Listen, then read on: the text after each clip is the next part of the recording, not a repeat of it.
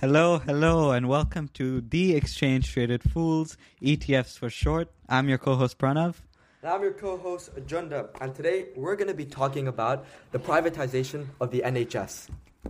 Before we get on to that, Junda, I actually have a bit of a problem that I need some help with. You see, now we're both friends. You are my friend, and I would always refer to you as Junda, but then there was the introduction of the economics review, and I resorted to calling you Chief since you are the editor-in-chief. Oh, thank you.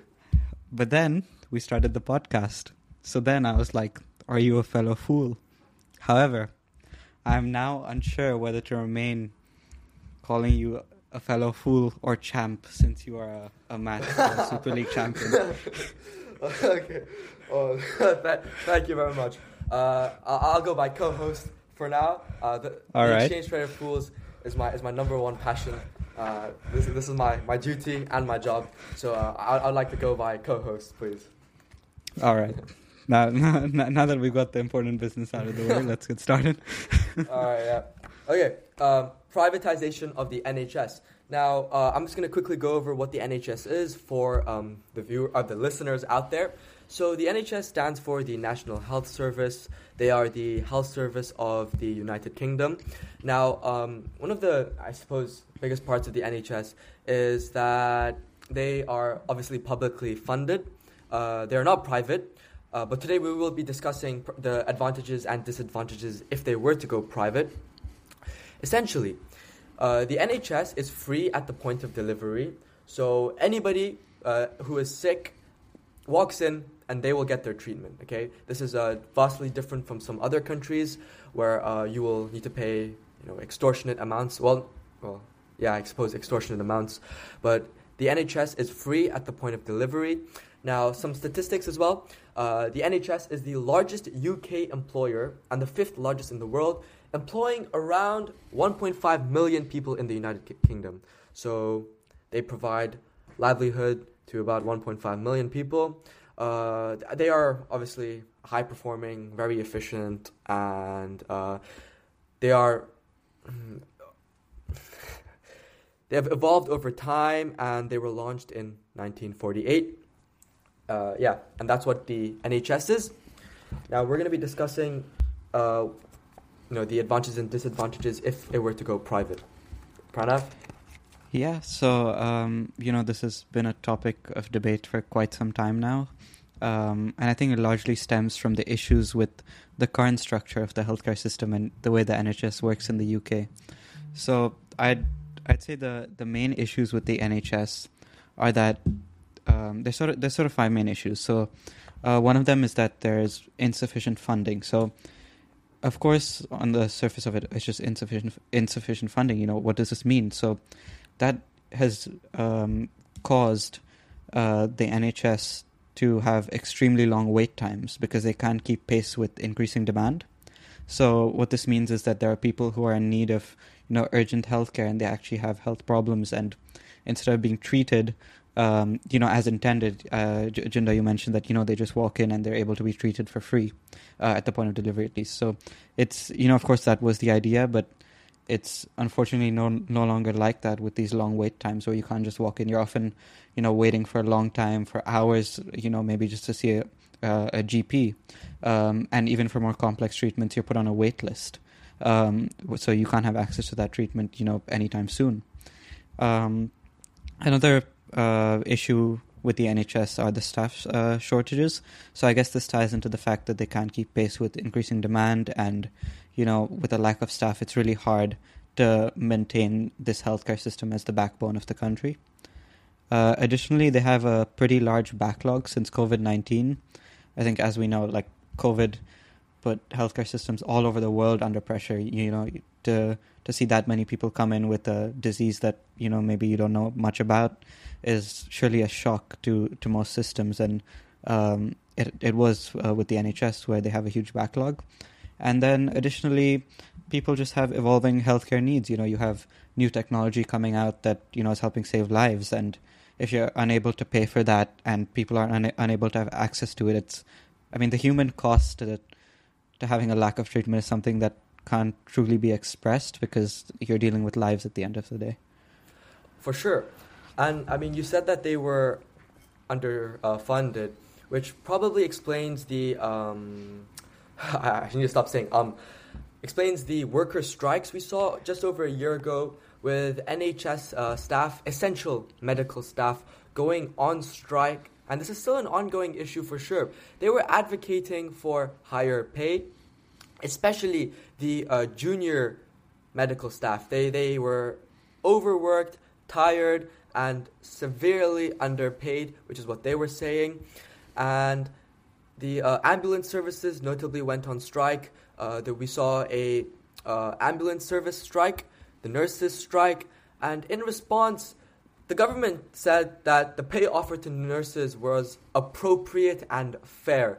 These were the words of Prime Minister Rishi Sunak. So despite the severely underfunded medical staff saying that they weren't being paid enough.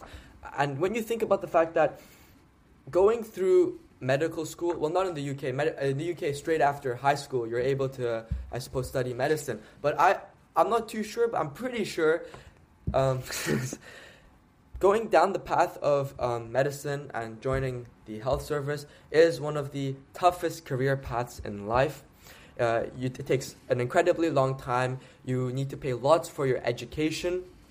And in exchange, when you come out of the education sector and you join the workforce, if you are then overworked, loads and loads and loads of hours a day, helping out in the hospital, and then being underpaid, that is rather infuriating. So we saw these medical staff strikes go on just about a year ago. As I said before, it's still an ongoing issue. And there has been a bit of a brain drain, I suppose, with medical staff moving abroad due to higher pay.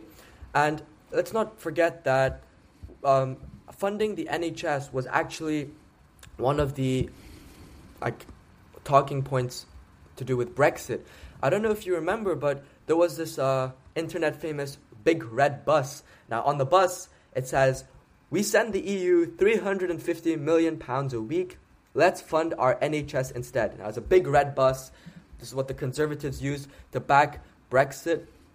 Now, obviously, that statement is not exactly what it appears to be. There's a bit of there's some stuff behind the scenes that this money obviously this money in part comes from the EU as well. And if you leave the EU, you don't suddenly just have an extra £350 million to spend on the NHS. That's unfortunately not how it works. So yes, you are right.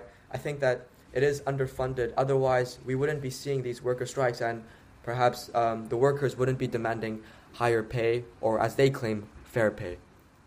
Yeah, no, it's certainly unfortunate to see. I mean, you mentioned that to go to medical school and to become a doctor or work in the National Health Service it's not easy. And, a lot of people, they grow up with the dream of being a doctor just simply because they want to help people. And they are some of the most hardworking people out there because of the amount of work that goes into becoming a nurse or a doctor or someone working in the NHS. And it's really unfortunate to see how much stress the system is under because of maybe insufficient funding and a bunch of other issues. So I think that sort of outlines the problems with the NHS and sort of talks about its current state. But where do we go from here? What are the solutions? Well, one of the solutions that some people would argue is the privatization of the NHS. This obviously will have some advantages, but it will also bring about lots of disadvantages. Now, one can argue that if you privatize the medical sector, that the health workers will be able to be paid more. They would, have higher wages. Now, in exchange, one of the key problems is that we are compromising universal healthcare, because by privatizing healthcare, we are essentially rationing out the low-income earners from accessing essential healthcare, because they might not be able to afford private healthcare, and they benefit from having this universal, public, free healthcare that the NHS is able to provide to them. And what do we think here? Yeah, no, I mean, I totally agree. That is, of course, as we mentioned previously, one of the more frequently talked about solutions. Just to go back to what privatization exactly is. So, any of you A-level economics students or even GCSE would know that privatization is a supply-side policy, and it essentially means taking a government sector, in this case the NHS, and making it private. And I'd say this is largely because oftentimes government organizations, they're not as efficient, and they're not run as efficiently. So therefore, taking it private would help increase the efficiency of a way for example a business or the sector is run, while also maybe helping to increase the quality of output, in this case healthcare. So yeah, I think this is definitely a very interesting option. As you mentioned, Jinda, not everyone can afford it, and that is currently the state of private healthcare in the UK now. It's a very niche market, because it is extremely, extremely expensive, and in order to be able to afford that, you would have to be quite wealthy. So, of course, privatization is an option, and it is seen as probably the most likely option. But there is another strategy that I actually find quite interesting, which is a two-tiered system. So where you have sort of one area that provides that is government funded, that provides basic healthcare needs, very basic. Whereas if you need something a bit more specialized, or if you can afford it, then the second tier would be one with less wait times and private. Whereas so it would almost be like splitting the current NHS into two, where if you're willing to pay a little bit more, you would be able to get access to that better and faster service. What do you think about that, Jinda? It's a potential hybrid between. This I think that has its benefits, because for the essential services, those who earn less and are more unfortunate are able to still access these essential services that will allow them to maintain their livelihoods and continue living, healthily. And this private option will allow those who are more wealthy to fast track and access healthcare that are perhaps more specialized and non-essential. There is one problem, is that it does sort of create like a bit of a divide, and those on low wages, those who can't afford the best access, the best healthcare, could possibly argue that, in fact, they could argue that they aren't being treated fairly, because they can't access the market at this high price that would be introduced at this two-tier system. But private healthcare would provide much more options, and we would definitely see competition, because right now, you could even argue it's a monopoly. It says the only NHS is the only one. You don't really have much options. Whereas if it's private, you could see the rise of many, many different firms that would provide healthcare, and this friendly competition could perhaps even enhance more innovation, which is one of these things we learn at A-level economics. It encourages competition, which would benefit the consumer perhaps in the long run. But right now, what do you think? Yeah, no, I definitely agree with that. I mean, seeing more firms enter the market for healthcare could certainly at the end of the day, it creates competition. It comes down to that. And when you have competition, you maybe work harder, you try slightly harder in order to improve your service, because you want people to choose you. And the assumption, of course, is that firms are profit maximizers. So having that will allow for hopefully better service, which is essential, because we're talking about healthcare here. We're talking about people's lives, and the better that can get, and the more accessible it can get for people, can only be good. So yeah, you're right for sure. But the NHS, in my opinion, is one of Britain's most prized possessions. By providing this universal healthcare, everyone is able to access the exact same healthcare, no matter what race you are, how much money you make, and your individual circumstances. You're able to access these life-saving medications and treatment from some of the world's top doctors, graduates from some of the world's best universities and medical schools. You're able to access this, and you don't even have to pay. You pay through your taxes. And if you earn less, well, then you pay less taxes. Yes, you're still able to access the exact same health services. And this clearly, some could argue that In fact, it actually even forges unity, brings together the British people under one medical service. Yeah, I mean, I totally agree. This is, definitely one of the UK's greatest assets, and it's almost something that they're very well known for. So I think it's a super interesting topic, and we have to see how it pans out, because it's a very interesting case that I suppose we've got on our hands, and I think personally it's just super interesting to see this kind of debate as an A-level economics student, because this is the stuff you learn about in lesson in school, and to be able to see it in the real world, I think really helps enhance one's understanding of how exactly this works. Oh yeah, absolutely. And I actually have this very interesting statistic here. Now, 9 in 10 people agree that healthcare should be free of charge, and more than 5 in 4 agree that care should be available to everyone. This was this was just over half a year ago on the official NHS England side. So this actually just proves that the people want this type of service. They like and admire this model specifically, which I think is very democratic. If this is what the people want, then why not? Let's go for it. And of course, you did mention some of the problems associated is that there is a lack of funding, and the essential medical staff who work so hard to provide the best healthcare for British nationals, they argue that they are underpaid and not treated fairly. Now, when you work so hard, spend those long hours in the hospital, you of course want to have a good pay, to have a high standard of living after giving back so much. And I totally have sympathy for these medical staff. However, if you're underfunded, there's really not much you can do. And these strikes, they've stopped in severity and frequency, but it's we can still remember it as if it was yesterday. And the problem is still ongoing as medical staff still campaign for higher wages. Now, the problem that I mentioned earlier about staff leaving the country, this is a big problem, because this will just create a further strain on the NHS. And I remember there was a government proposed, it was like a 3-stage plan that proposed by the Conservative government a while back, and people weren't too happy about it, let's just say, and it wasn't the solution.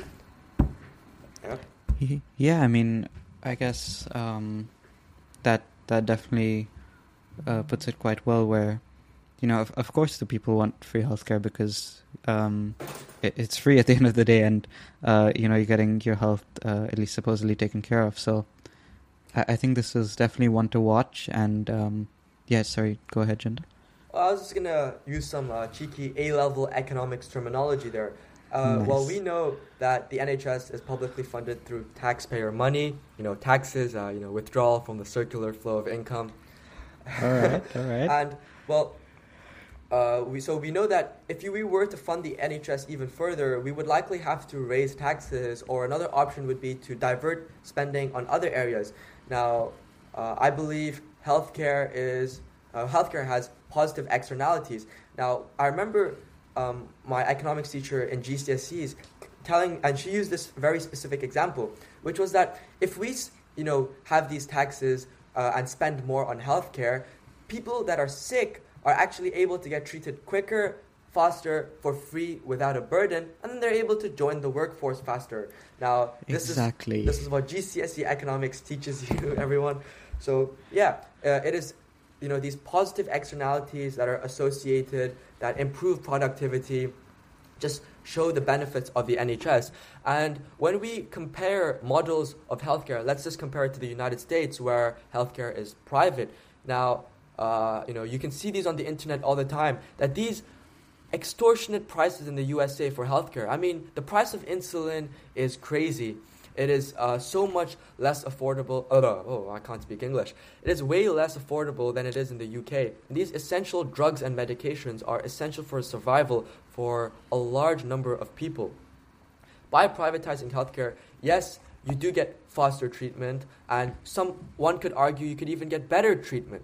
But, the price is one of the most important factors, because we need to think about those that are earning less, and those that are on minimum wage or those that are on benefits, they aren't able to access the private healthcare. So perhaps they would certainly, I would assume, prefer the NHS model. However, those on higher incomes perhaps would prefer a private model where they're able to access higher quality and at a much faster pace. Yeah, I mean, I see your view there. It's very, it's a very long run sort of way to look at things. Where if you're able to get people who are not doing so great, get them better, and get them back into the economy, ultimately you're creating economic growth, as we learn in economics, right? So, I think that is also, I guess, another side effect of having a strong healthcare system. Is just that you can have more people fit and healthy. That's good just because, of course, you want people fit and healthy, but also from an economic standpoint, that turns out to be beneficial. I think we've gone quite over time discussing this topic. It's been quite interesting. But I think this is definitely super interesting to watch and see what happens, especially as an economics student, just to see this play out. Yep, that would be all. Thank you so much for tuning in if you're still here until now. We really appreciate your time, and we obviously, as usual, would like all feedback. Just drop it in. Yeah, and we'd also like to give a special thank you to actually one of our classmates, a fellow economist, but also a biologist who goes by the name of Shivani, and she actually gave us this idea to discuss this topic. So just a special thank you to her, and thank you guys for listening. And of course, as Jinda said, please let us know if you have any feedback. Thank you, and see you next time.